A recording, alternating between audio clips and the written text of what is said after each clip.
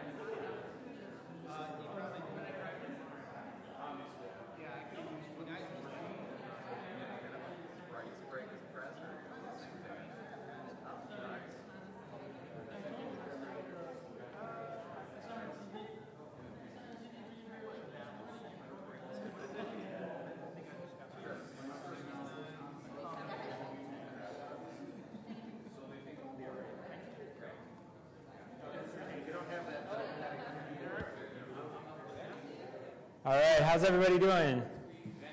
Welcome. Thank you so much for coming to Savor. Thanks for coming to this salon. This is Sour Ales from the distant land of Indiana. My name is Spencer. I'm Spencer Paulson. I'm the marketing coordinator at the Brewers Association. Here to give a quick intro here to our friends from Upland. Want to just start by saying that Savor is brought to you by the Brewers Association. Brewers Association also puts on the Great American Beer Festival in Denver, Colorado, which is highly recommended for all of you if you can make it out some year. And in addition to that, the Brewers Association is also the publisher of craftbeer.com, which is a great website for beer enthusiasts of all experience levels. Recommend you checking that out as well. Very, very grateful for our supporters that help make Savor possible, especially thanks to our host supporter, which is Ray's Beverage Group. And also want to let you know that all of these salons that are happening tonight and tomorrow night at Savor are going to be available on craftbeerradio.com for you to listen to at your computer at home. So once the event's over, feel free to check that out, listen to this or any of the other salons that are happening this weekend. And then so most importantly, I'm very pleased to introduce 2 fantastic guys here in the beer community. We've got Seth Elgar. He's the executive chef for Upland Brewing Company. Seth's a supporter of the Slow Food Movement, which is a movement that focuses on local products, the types of things you find at your farmer's market, that sort of thing. He's got 15 years of food service experience, and with that experience, he's very involved at Upland with beer tastings, menu pairings, and lots of thoughtful seasonal offerings that they offer at their restaurant. And second, I'm happy to introduce Caleb Staten, who is the head brewer for Upland Brewing Company. He's been the head brewer since 2006. Clearly has some fans in the audience. Caleb's also been at Upland since 2004, and in 2004 he also graduated from the UC Davis Master Brewers program as well. He began dabbling with the barrel-aged program at Upland, the barrel-aged sour beer program, in 2006.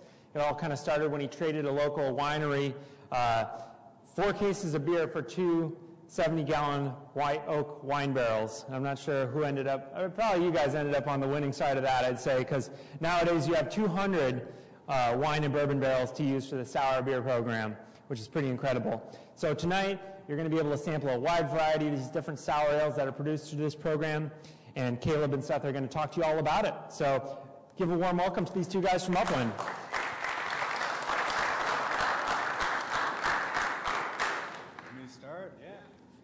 Thank you, guys. Not sure how we start to bring beers out, but I'll just give a background on Upland itself. Upland opened in 1998. We're located in Bloomington, Indiana, home to IU. So if you've ever seen the movie Breaking Away, that's all we do is jump around into quarries and ride bicycles and throw chairs on basketball court floors. So, but it's home to Indiana University. Pretty diverse town for Indiana in general. We're kind of down in the hilly regions down in southern Indiana. So myself, I'm from Muncie, Indiana originally. So you could roll a bowling ball from one side of the county to the other without any slope or drop to it. So unless you had a corn stalk on the way. But down southern Indiana, there's a little more kind of artisanal side of Indiana. And Bloomington, Nashville, some of those areas down there. And that's really where our name comes from. So it's kind of the geological regions down there. And so we're upland. So as far as what Seth does, we also run a restaurant at our production location. And we're very focused on using local food as much as possible. So if you want to talk about some of the farmers and growers that you work with. One thing that I brought with me today, and you folks are welcome to grab one of these. We brought them. You can take them with you, whatever. Edible Indy. I don't know if anyone has edible in their communities. We were just focused on this article recently. I use over a dozen different farmers at Upland because we do a lot of really fresh beers, and people come to the tap room to try these things while they're good and fresh on tap. We try to make sure that the food that we have, that we offer, that we pair with that, matches that. I feel like a lot of brew pubs in particular are kind of looked down upon in a culinary standpoint because it's always more about the beer than it is about the food. And if you've ever been to Bloomington, Indiana, you'll know that that is not the case with this town. There are almost 80 restaurants just in the city limits themselves.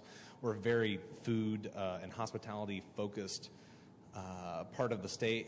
A lot of business coming from Indianapolis just to see what we've got going on down there. So we have to really step things up and really bring our A game when it comes to the food. And luckily, we've got a partner in the brewery that really brings awesome quality product to pair against that. And we've got a really strong clientele who love what we do and are very, very strong advocates for what we do. And I'm hoping that what you folks get out of this tonight is kind of a taste of the terroir that is Upland and that is South Central Indiana. Two of the cheeses that you're going to have tonight are actually from Indiana. We made sure that you get to taste a little bit of what we serve there at the brewery. And cheeses coming your way here. And if you want to start talking about the first beer, we'll get into pairings. The first beer tonight is our Sour Reserve. So kind of a background on our program. We started with the 4 barrels that we got from Oliver Winery, which is actually a pretty large winery, maybe 2 miles away from Upland. So we traded them those cases of beer for their white oak barrels that are made originally in Ohio. And the last thing that was in those barrels was a dark red wine that they do. So what we're getting is relatively neutral barrel, but we do pick up some of the aspects of that previous wine, as well as a little bit of that residual, where there was some kind of oak or tanniny, vanilla type character left in that barrel. So, 2006, we started with 4 barrels, and we slowly amassed and accumulated more and more. Kept doing batches, and usually it was about 12 barrels at a time. We would fill off of one master batch of lambic-style base beer that we were doing. After that, they age at least 8 months before they really show good signs that they're souring. So it takes that much time for the real lactic and acetic acid characters to really develop over time. And so it's a fermentation involving Brettanomyces, which is wild yeast, Lactobacillus, and regular Saccharomyces, and some sherry yeast is actually in there too. So and it just takes a long amount of time for them to be kind of to taste where we feel like they're ready to be fruited. So at that point, we're usually fruiting our lambics. It's about 5 pounds per gallon that we fruit our lambics, our lambic style beers. And we've got 7 that we do now on a regular basis, well, irregular basis, from raspberry, strawberry, cherry, kiwi, persimmon, which is a locally kind of grown Indiana crop, kind of wild, kind of grows wild. And we actually have a guy we pay, heads out to these persimmon orchards, which are usually just someone's field in their backyard, whacks on them with a sledgehammer and picks up all the persimmons, and we add it to our beer. So it actually turns out really well. It's one of the neater things we do because it's local fruit, like a county away. Generally, we pay this guy about $5 a pound, but it's free stuff if we actually went out there and grabbed it. So Sour Reserve. This is our second blend of this beer. The first round we released was actually some of that original batch we did in 2006, another one we started in 2008, and a little bit from 2010. So we had three different batches of our base beer that we blended together by taste. Really in the lab, we'd selected out in the barrels, kind of mixed them all together. We're playing around, trying to see what we really wanted to bang out of the park, and luckily that 2006 batch, that inaugural batch, really made that first blend very special. This one is actually two different barrels from our 2008 series. So, and as we stack these barrels, they're all stacked up, two, and they're usually, 6 barrels on a row. And this was like the bottom left barrel and the top right barrel of this one batch, and the rest of them really weren't working together, except each barrel now is different. So this is from 2008, so they're just aging differently. It may be the heat variation, the way they're stacked, but we selected them by how they taste. So this is really a good example of the base of what we use, and this is kind of a selected base. And generally, this is what we ultimately would add fruit to on some of our other batches. Fruit re-ferments for about 3 months, and then you end up with our kind of fruited lambic styles, which we'll bring out here after this one. So I'm thirsty now. So yeah. I'm not going to keep you folks from the beer, and I'm going to tell you which cheese you're supposed to be eating with this. You've got an aged Gouda from Fair Oaks Farm, which is north of Purdue University, which is Lafayette, Indiana.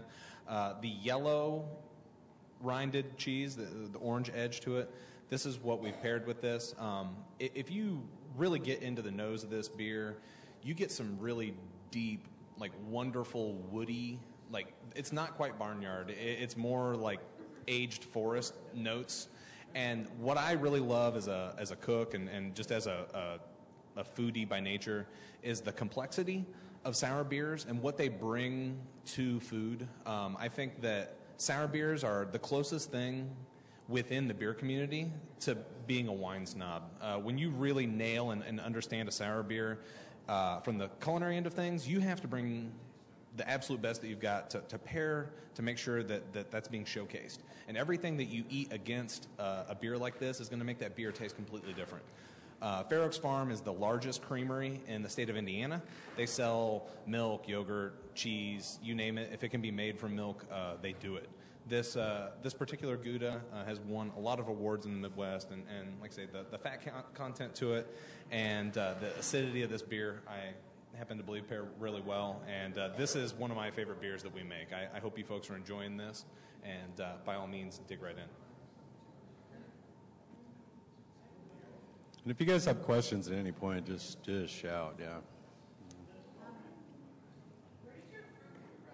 Specifically your cherries, where do you get them? Cherries, we use Michigan cherries, so they're a red cherry. So we try to, when we can, we try to get as close as we can to where we're at. Kiwi, a little harder to do. So we've been using, I think they're South American kiwi. But some things, raspberries, and actually there's the Huber Orchard, Starlight Winery and Distillery down in southern Indiana. They're in the Knobs region, if you guys have ever heard of that before. They're up on a hill, so they've got, these knobs almost look like green gumdrops, dropped upon the earth. It's a pretty neat physical land feature down there in southern Indiana. It's almost on the Ohio River. But Ted Huber and those guys, they run this big orchard up on the hill there, and they grow grapes, which I can never get grapes out of them because they're too big about making their wine out of their grapes. But they grow peaches, which we've gotten peaches from them,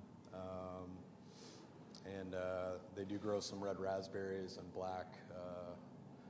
blackberries. So when we can, when it's like right on the season, right when they're picking, we've got one of these picked out, ready to be fruited. We use them. So sometimes we have a little seasonality about this beer that we really try to match up. Persimmon, we're actually kind of collecting persimmons like constantly. So we've got all this frozen persimmon at the brewery. So we let it ripen and then we freeze it. And we're just waiting until we get another couple barrels ready to go, get those persimmons in there. So we're actually about a harvest ahead on our persimmons, and that one's it's about as local as it gets when it's local wineries barrel, and you're using a local fruit that basically grows wild. So and the beer turned out really well too. So pretty awesome, just natural slam dunk for us, and we didn't, sometimes our classic motto at Oakland, is work harder, not smarter, and that's the opposite of that. So yeah, what do you guys think about the pairing?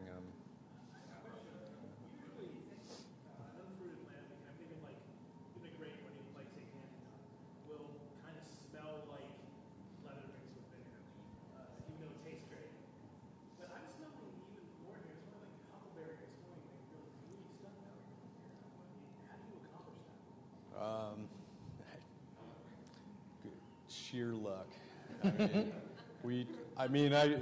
This is one of those things, like, we dabbled in this, and I think we just try to do the best practices possible, and we started this program, and we've just continued to do so. We were really rigorous about cleaning our barrels and things like that I think is just as heightened of a sanitation issue as all of our pure Saccharomyces beers that we're doing. And there is a lot of fear about doing these types of beers in your breweries, so we try to keep all that separate. You may have been to a talk with Vinny at Russian River. We keep parts separate. This beer never touches a tank that our other beers are doing, so huge separation and general paranoia about even having bottles of these beers behind a fermenter because we were afraid maybe it'll tip over and break and everyone will start crying. So we just really watch what we're doing. Yeah. So it's lactic acid. If any of you guys have done like anaerobic cardio, like heavy swimming or running, that's kind of the more tangy type acid you'll get kind of in the lining of your mouth when you're really working hard. That's really basically what lactic acid tastes like. Acetic is a little more harsh. It's a main component of vinegar, so this has a little bit of both of that interacting in it. So,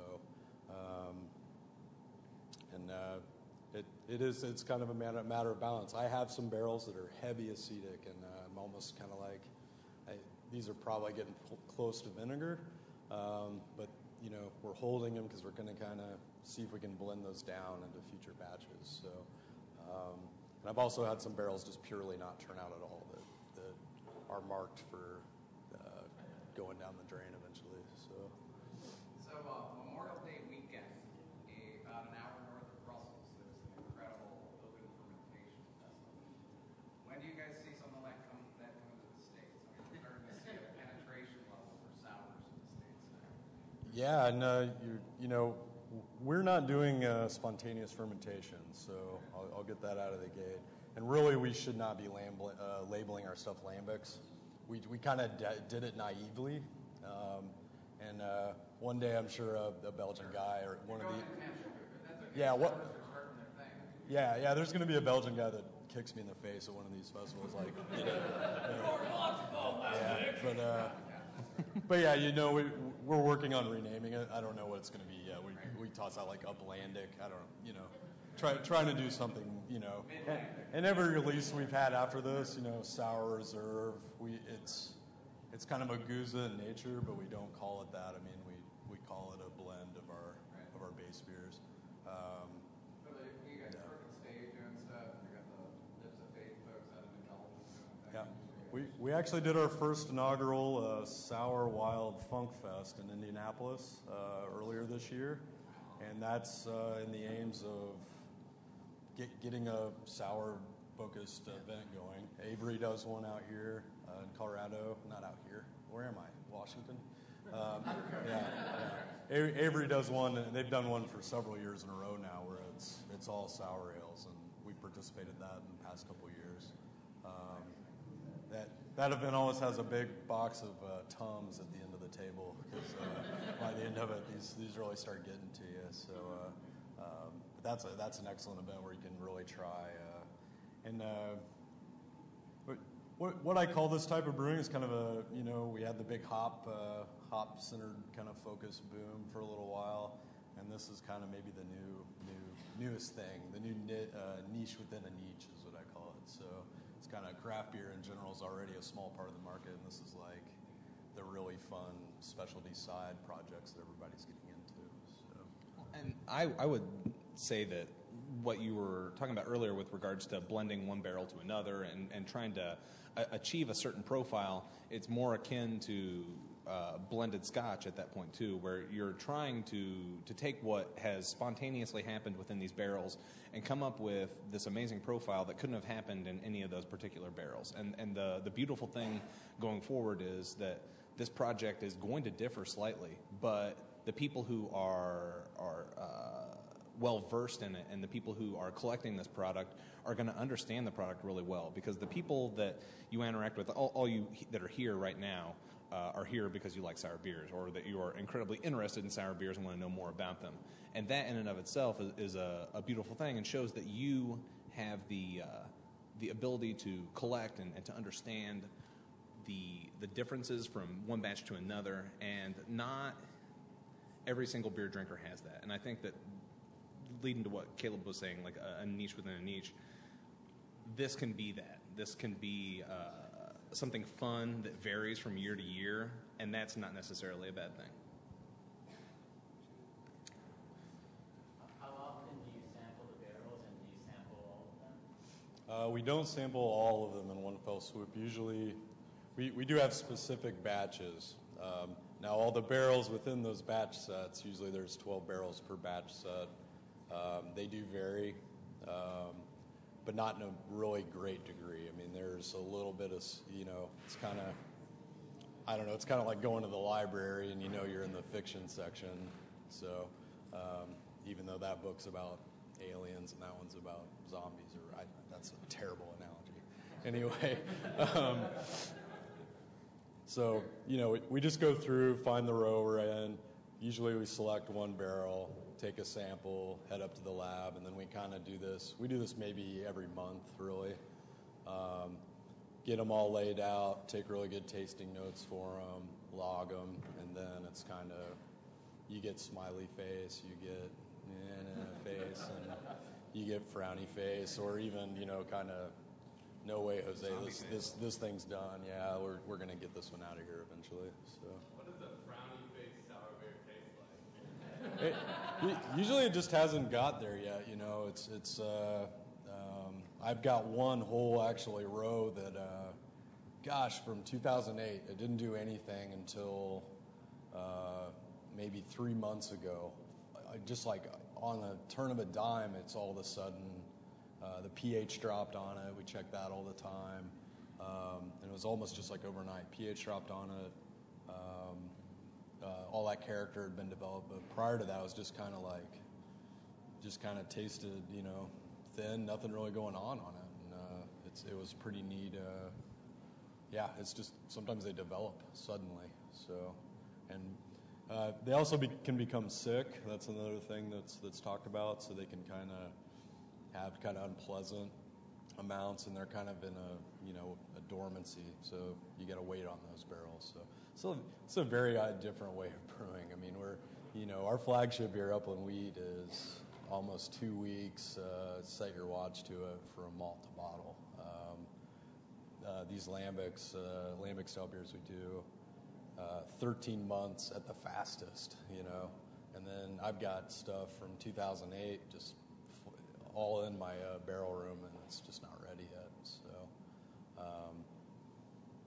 So it's just a selective process. When we think it's ready, we draw it out. So we have our barrel aging cellar, which is a pole barn next to our building, that is temperature controlled. So it's set about 65 degrees. We're not talking about super central heating here, so we do let it it fluctuates throughout the year. So in the winter it drops a little below that. In the summer it can get kind of up into the 70s or higher. So we've got a little bit of variability, but they're all hanging out in the same area. So we have a temperature program. I don't know that it's really been logged out exactly what we have, but we do know throughout the year we've got pretty much the same expectations. And I've actually gotten in there and someone had monkeyed with the thermostat. No, we know what these have been set to for a long time. Let's just keep it that way. No comfort in here.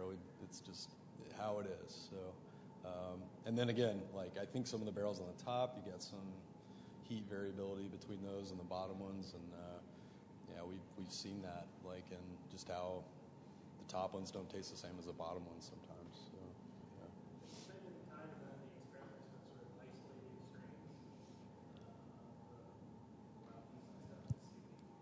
yeah, we haven't been going around with our microbe catcher to see what's flying around our brewery, and so not yet. Maybe one of these days we'll dabble on the spontaneous side in some select batch. A lot of it, there's a lot still to do with our program already, so we kind of keep kicking that down the road. But Upland is actually moving into a new facility. We've got a new brew house showing up next Tuesday, so this is kind of the calm before the storm for us. And once that happens, we're going to dedicate our original location to sour brewing, period. So our facilities will be completely separated then. Yeah, and we'll have a little more room, but he needs room to make more food and seat diners, and we still have to go through negotiations on. Actually, just made homemade queso fresco for the Taste of Bloomington. So yeah, we're on that as well. You want to move on to the second beer? Yeah. If we're holding that open. No. If you want to introduce the next beer, what's next? Blackberry or raspberry? Let's go blackberry, and then we'll save the raspberry for last. Blackberry's going with our H cheddar. No, blackberry's with the Chev. With the Chev. Yeah. Okay. This is Capriole. Yep. Before he talks about the beer, I'll give you a little intro on this cheese that you folks are going to be getting into next. This is the second Indiana cheese that you folks are going to try. This is from Capriole Farms. Some of you may be familiar with this. They are a very well-known goat cheese producer, almost down into Kentucky. Judy Shad is a wonderful, wonderful lady, and if you ever get the chance to visit her, you will probably wind up being family with her. That's just the kind of person she is. She takes interns from around the world that learn to come make goat cheese her way because she does it so well. A lot of goat cheese producers will skim their milk and take the cream and sell it to another producer to make their operation more profitable. And I think Judy would rather take a bullet than do that. She just has a lot of respect for the product that she turns out. And what you folks are going to try here, this is the soft white cheese on the cracker. This particular Chev has a beautiful acidity to it. It's got a very light, almost citrus note to it, and it's very creamy. It's a wonderful, wonderful cheese, and it's going to soften out some of the profile of this blackberry lambic that you're going to get into.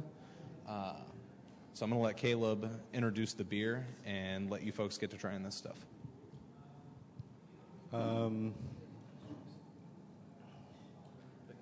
Looks like the Sour Reserve again. Is he starting you guys back off from the beginning?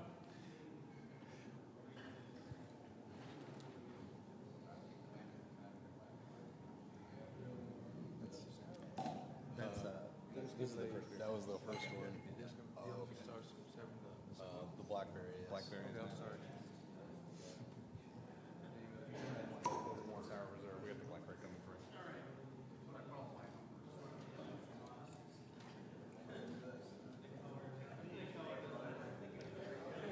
So this is our blackberry lambic.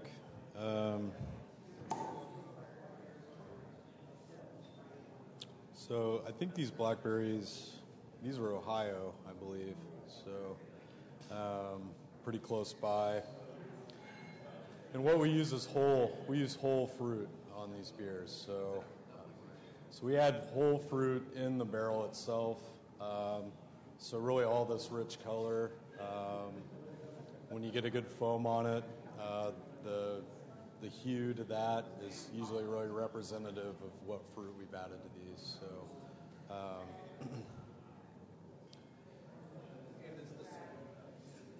as far as some of the other ingredients and what we're doing, we conduct a turbid mash, which we use unmalted wheat as part of our malt bill. That's mashed in with a portion of our pale ale malt. It's brought to a boil, so we actually boil the unmalted wheat, and we actively kind of stir the mash at that point. Then we mash the rest of our malt on top of that and draw it off, lauter it into our kettle. This is kind of our Americanized mashing program that trying to replicate kind of what the Belgians do. So really what it kind of provides is good dextrin kind of content, a good appetite smorgasbord for Brettanomyces and some of these other organisms we have in there to really chew away on these bigger starch structures so that they can really do a lot of what they do. So Brettanomyces actually will super attenuate versus Saccharomyces. So the final gravities of these beers are very low generally. The pH is way lower than beer as well. So most regular ales, lagers, 4.2. Our lambics get down into the low 3s. So pretty acidic beer. So after that, we start our kettle boil. And we use old hops. So these are aged, like 3-year-old hops. They're real cheesy, kind of stinky hops. And really what we're trying to do is some of the microorganisms involved in the fermentation are hop sensitive. So hops are antimicrobial in nature already. So you're trying to use old hops that have kind of lost those properties that would beat these microorganisms up or keep them at bay. So we use these older hops. We do a long kettle boil, and a lot of that is to old hops also have a lot of isovaleric acid content, which is cheesy. It's kind of stinky cheesy, and try not for that to be a component of the final beer if we can avoid it. So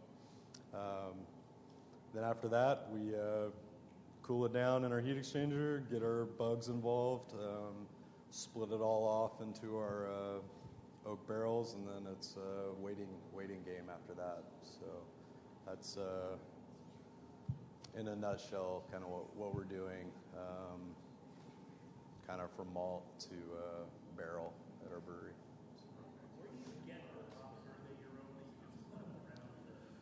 It's a good story.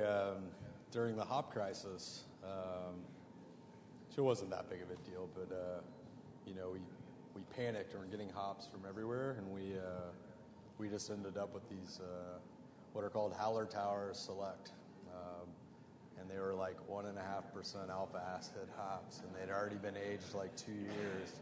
So we ended up already just having old hops, and we still have boxes of it that they're pellets. Yeah. So we're still using. They're probably 5 years old at this point, but we've kept them frozen the whole time, and so they do what they do.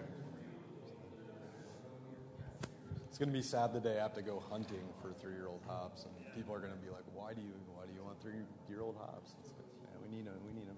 So I hope you folks are noticing the acid within this beer kind of mimics the acid in the cheese. I wasn't trying to pair against this because I want you folks to be able to taste both of these things. This is one of my favorite cheeses, and it's why I always have it on the menu of any restaurant I work in, is so that I can eat it. Because life without it isn't really worth living. I really, really enjoy this beer. I think that this of the darker lambics that we do, this one is so incredibly approachable, and I think it's a great intro to a very authentic style of beer for people who aren't necessarily familiar with it. So I hope you've enjoyed that pairing. Yeah, what do you guys think? Do you like it? Is there a menu up there so we'll know what we drank and ate after this? No? I don't know. I don't think so. Yeah, we could write it down for you. Yeah. Indeed. Yeah. And Capriola is awesome too. So if you guys ever, they will mail it to your door 7 days a week. That's how much love they have. They will send it to you, and they do. They make a wasabi. Yeah. It's awesome. That actually in the state of Indiana is not legal. Sorry. With regards to the product we've had here tonight, by all means, we can get you that information. And they're actually recording what we're saying, so this will be available to download and listen to again later as well. But the Capriola Farm, they do fantastic things with goat cheese. They do over a dozen different styles of goat cheese. They actually have one that's got chocolate and hazelnuts in it. They do a really beautiful aged goat cheese that's called the Wabash Cannonball, and it is literally like a 3-ounce ball that gets very brie-esque on the outside. It's got a very soft rind, and when you buy it, it's a very tight sphere. And if you have any patience, just like good beer, you let it sit for a while, and it starts losing its shape, and you start worrying about it, and then it just ruptures everywhere, and that's when it's the best. If you have that kind of patience, she does some beautiful things. She has another cheese called Sofia that is dusted with Spanish paprika, and it is absolutely fantastic. If you get the opportunity, I would highly recommend ordering some product from her because it's, I think, one of the best things that comes from our state.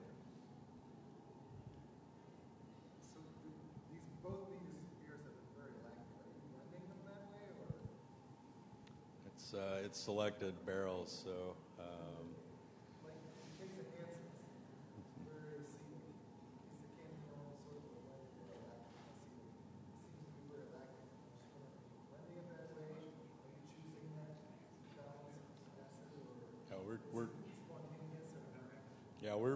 we're selecting these barrels, and then they get fruited,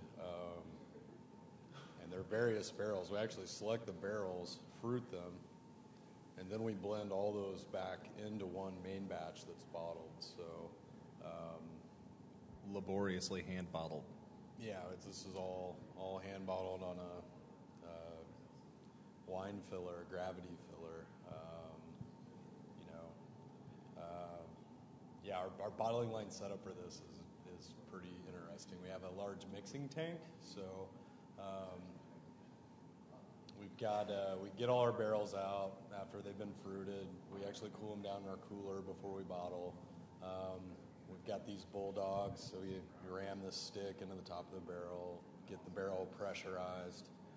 The liquid comes out and goes into our mix tank, which has a little stainless steel paddle on it, motor mounted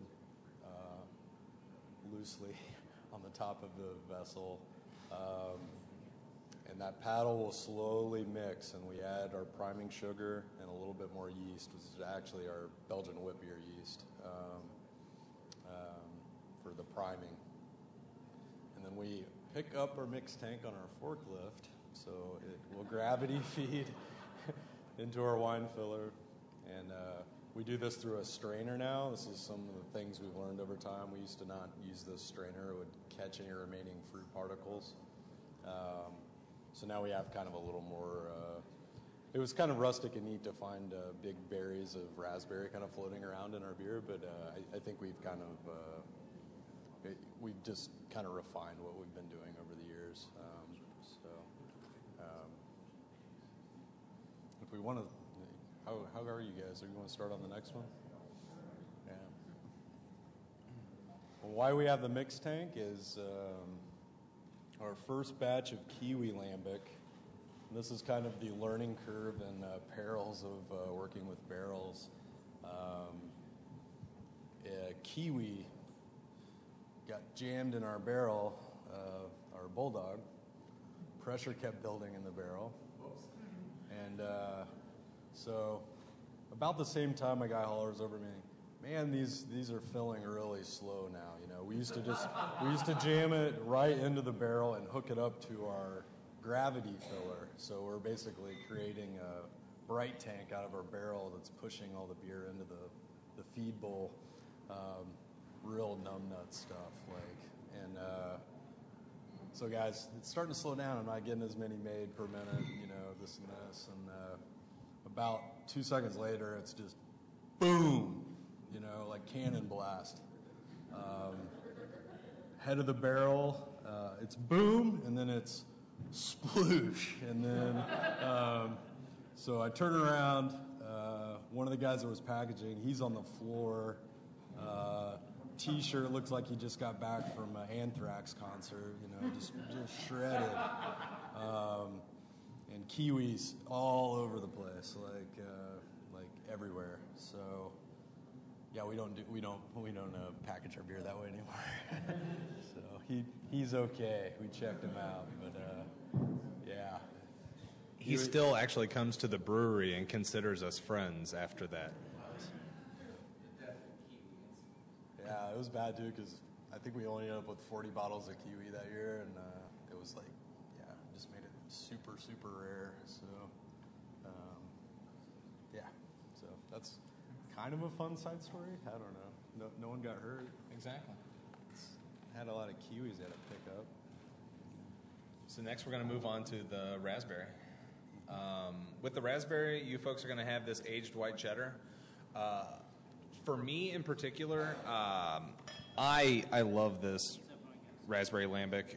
It has a really, really great barnyard flavor. If you're a fan of cheeses, you're really going to like this lambic. Unlike the blackberry, which has a little bit higher sugar content, the raspberries are definitely a little brighter in flavor, and you're really going to get a lot of acidity from this beer. It has a bright, dry edge, akin to I would describe it as like a Spanish cava. I really think that this beer pairs just like a wine would. The fruit content on it is so floral. It's got a great bouquet to it, and this one carries the flavor of the fruit really well. So going up against a nice grassy, aged East Coast white cheddar, you folks should find this to be a really nice pairing, and I'm going to let you get to that while Caleb tells you a little bit more about the beer. This actually would be the same base beer that we added raspberries to instead of blackberries. So really, in a lot of ways, you know, the base beer's already been selected, but it's really a big part of the fruit contributes a lot to these beers too. So I hope you can kind of encapsulate in your mind what we started with, which is an unfruited version of this, kind of, you know, what it would taste like, with the blackberry content, and this is more of this is a raspberry version. So each fruit kind of adds its own unique character and color. So kiwis, persimmons, they don't add very much color. Peach doesn't add a whole lot either. Strawberry actually doesn't add a whole lot of color. But our cherry, blackberry, and raspberry, you really get these nice, vibrant, rich colors. So that's an enjoyable side of this. Is, you know, you can't make a beer this like kind of red, pinkish. I mean, without some fruit added to it. So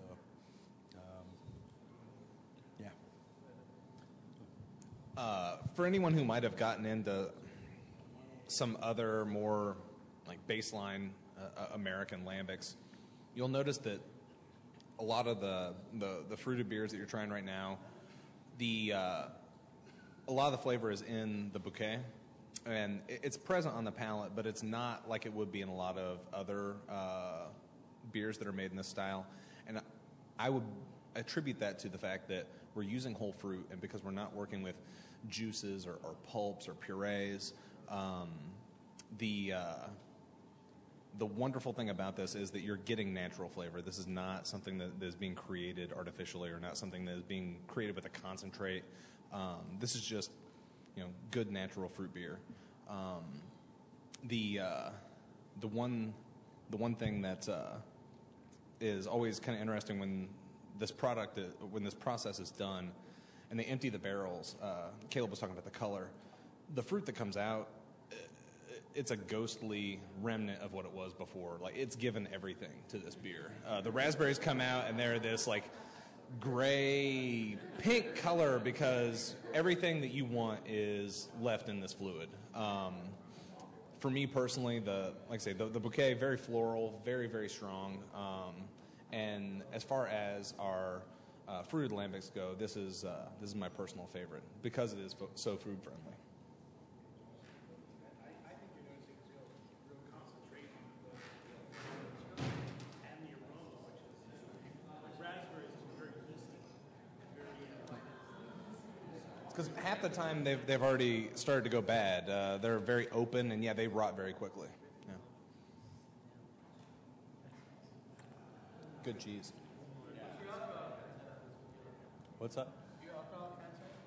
Alcohol content on these varies with the sugar of the fruits that we've added. So the base beer for these lambics is about 4.5%. So we like to say that we get maybe a point alcohol more, and that really depends on the fruit. And some of that's the harvest. I mean, some years you get these really sweet peaches, or and just fruits kind of differ by the amount of sugar content they have. And I don't have the fancy doodads to actually measure it to the ABV. So no, unfortunately, one day I will. Yeah. Were you brewing before you went to Davis? And what was your experience going to school to learn to brew? Yeah, I started as a home brewer. So I went to Hanover College. It's on the Ohio River in southern Indiana. I have a communication degree from there and a chemistry minor. Today's the only time I really use a communication degree. So, so out of that, the last job I had before I started at Upland, I was managing a drive-in movie theater in Muncie, Indiana. So, and it's closed now. It's sad, but yeah. No, I just kind of like that was a job, and it kind of was what it was. But something about drive-ins, and learned how to run a projector, and none of that applies to what I'm talking about tonight. But anyway, the epiphany that summer was really that I've been homebrewing for a while. I really like it. I think I understand it, and had me investigating all the different schools out there, whether it was Siebel or Lexington, Alltech. I ended out at Davis, so which really just Davis is just a great program for giving you all the science background you need to then go get a job, put boots on, and spray things down with a hose all day. So, yeah. I probably didn't intentionally homebrew anything sour, but yeah. I did make a kiwi IPA while I was a homebrewer, so maybe that kind of transferred over. I don't know.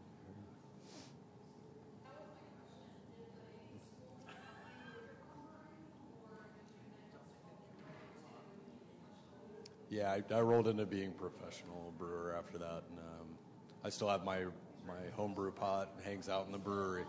Yeah, we still pick stuff up every so once in a while, and we play around. And we have a brand new Sabco Brew Magic. It's kind of the Mercedes of homebrewing kits at our new facility, ready to go and ready to be used for a little more piloting and experimentation than we've done in the past. So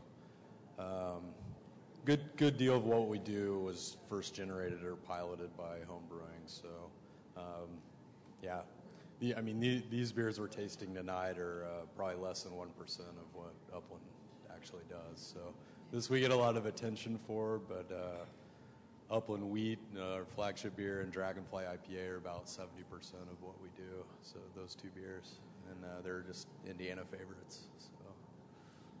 How many people said you were crazy when you said you were going into sour beers? How many people? No, I kind of snuck it in under the radar. This was actually under previous ownership at Upland, which changed hands actually shortly after I snuck these barrels. I really snuck them in. I mean, snuck them in, brewed a batch, filled them up.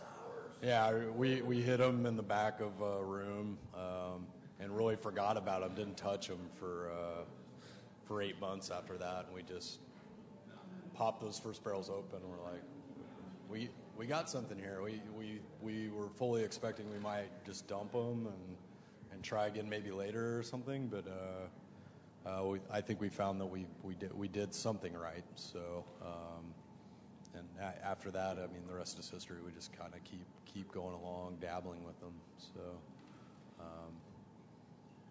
and then the other beers that we do kind of the offshoots of this, we do Dantalian, which was modeled more of kind of the Ode Bruin style. It's not really as sour as Gilgamesh that's even on the floor down there, or these beers, but it's got some sour character to it, but we also add some spices to that beer, and it's we call it a dark wild ale. And then Gilgamesh, which is on the floor, if you guys haven't tried that, that's more modeled after Flanders style red ales, so it's stronger. And our twist on that is we've been using the white oak barrels for years now, and we started doing some bourbon barrel beers, and our way to not throw those out was to brew this new sour beer. So it's got a second life in these bourbon barrels, so we're just getting kind of whatever residual characters in that bourbon barrel into that beer. So it's not like a huge like boozy bourbon notes. It's whatever kind of oak char, vanillins kind of been left in that barrel. So, and yeah, if you guys got to try that already, we think it worked out pretty well. So, and we hope to reuse those barrels now that they've been now that the bugs are in the wood. I mean, that's the other part of this is we started with all these base microorganisms that we basically inoculate into these batches, but now all our wood is alive. I mean, so every time we reuse a barrel, we really have to watch what's going on. So it's really just year after year, we just kind of keep refilling these barrels, making more and more, and then really just evaluating them very closely before we package them. So, yeah. Did that answer your question, or did I just go off on a total tangent?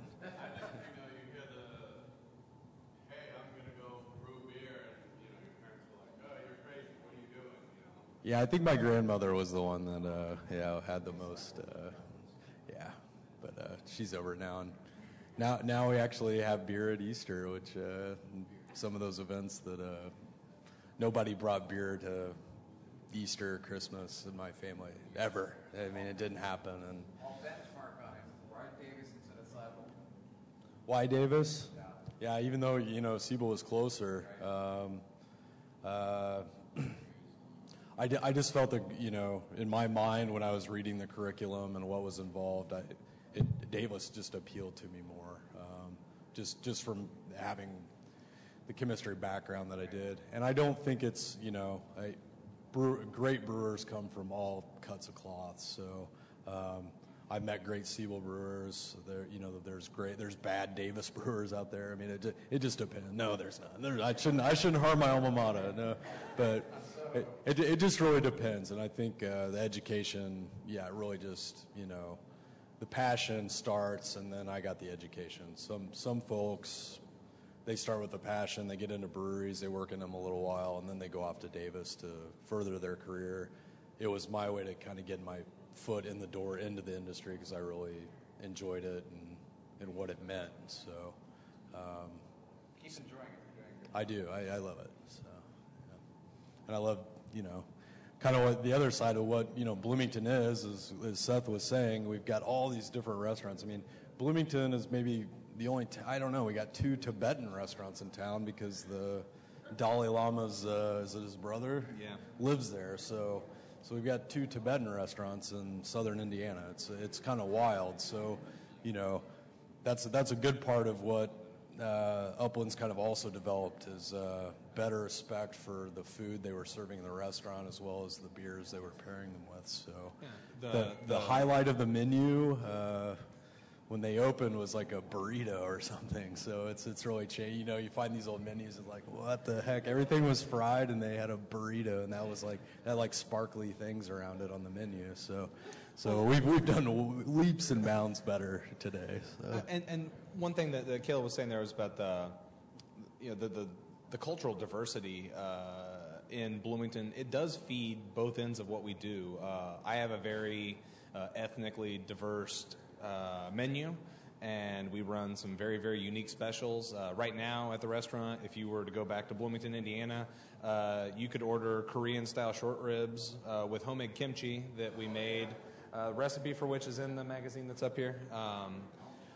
We also do like homemade seitan and all kinds of vegetarian and vegan options that a lot of restaurants don't do, and that also I think is reflected in the fact that we're doing these very unique, very esoteric beer styles as well. I mean, we have a very broad base of clientele to work with whom have a great deal of respect and understand that business is not going anywhere and that it's there for their benefit, and they come to us with love, praise, concern, and most of all, dollars, which keeps the thing going. So I think that we have a very unique environment in which to culture this business and to make it even better than what it is right now.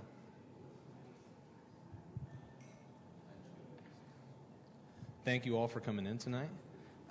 If you have any questions that you didn't ask before, you can ask us. And we may be down there at the table still. If you haven't tried Gilgamesh, you need to come do so. And we also have Teddy Bear Kisses, which is our Imperial Stout. It's aged on fair trade cacao nibs. So we got some other options down there as well if you haven't tried them yet.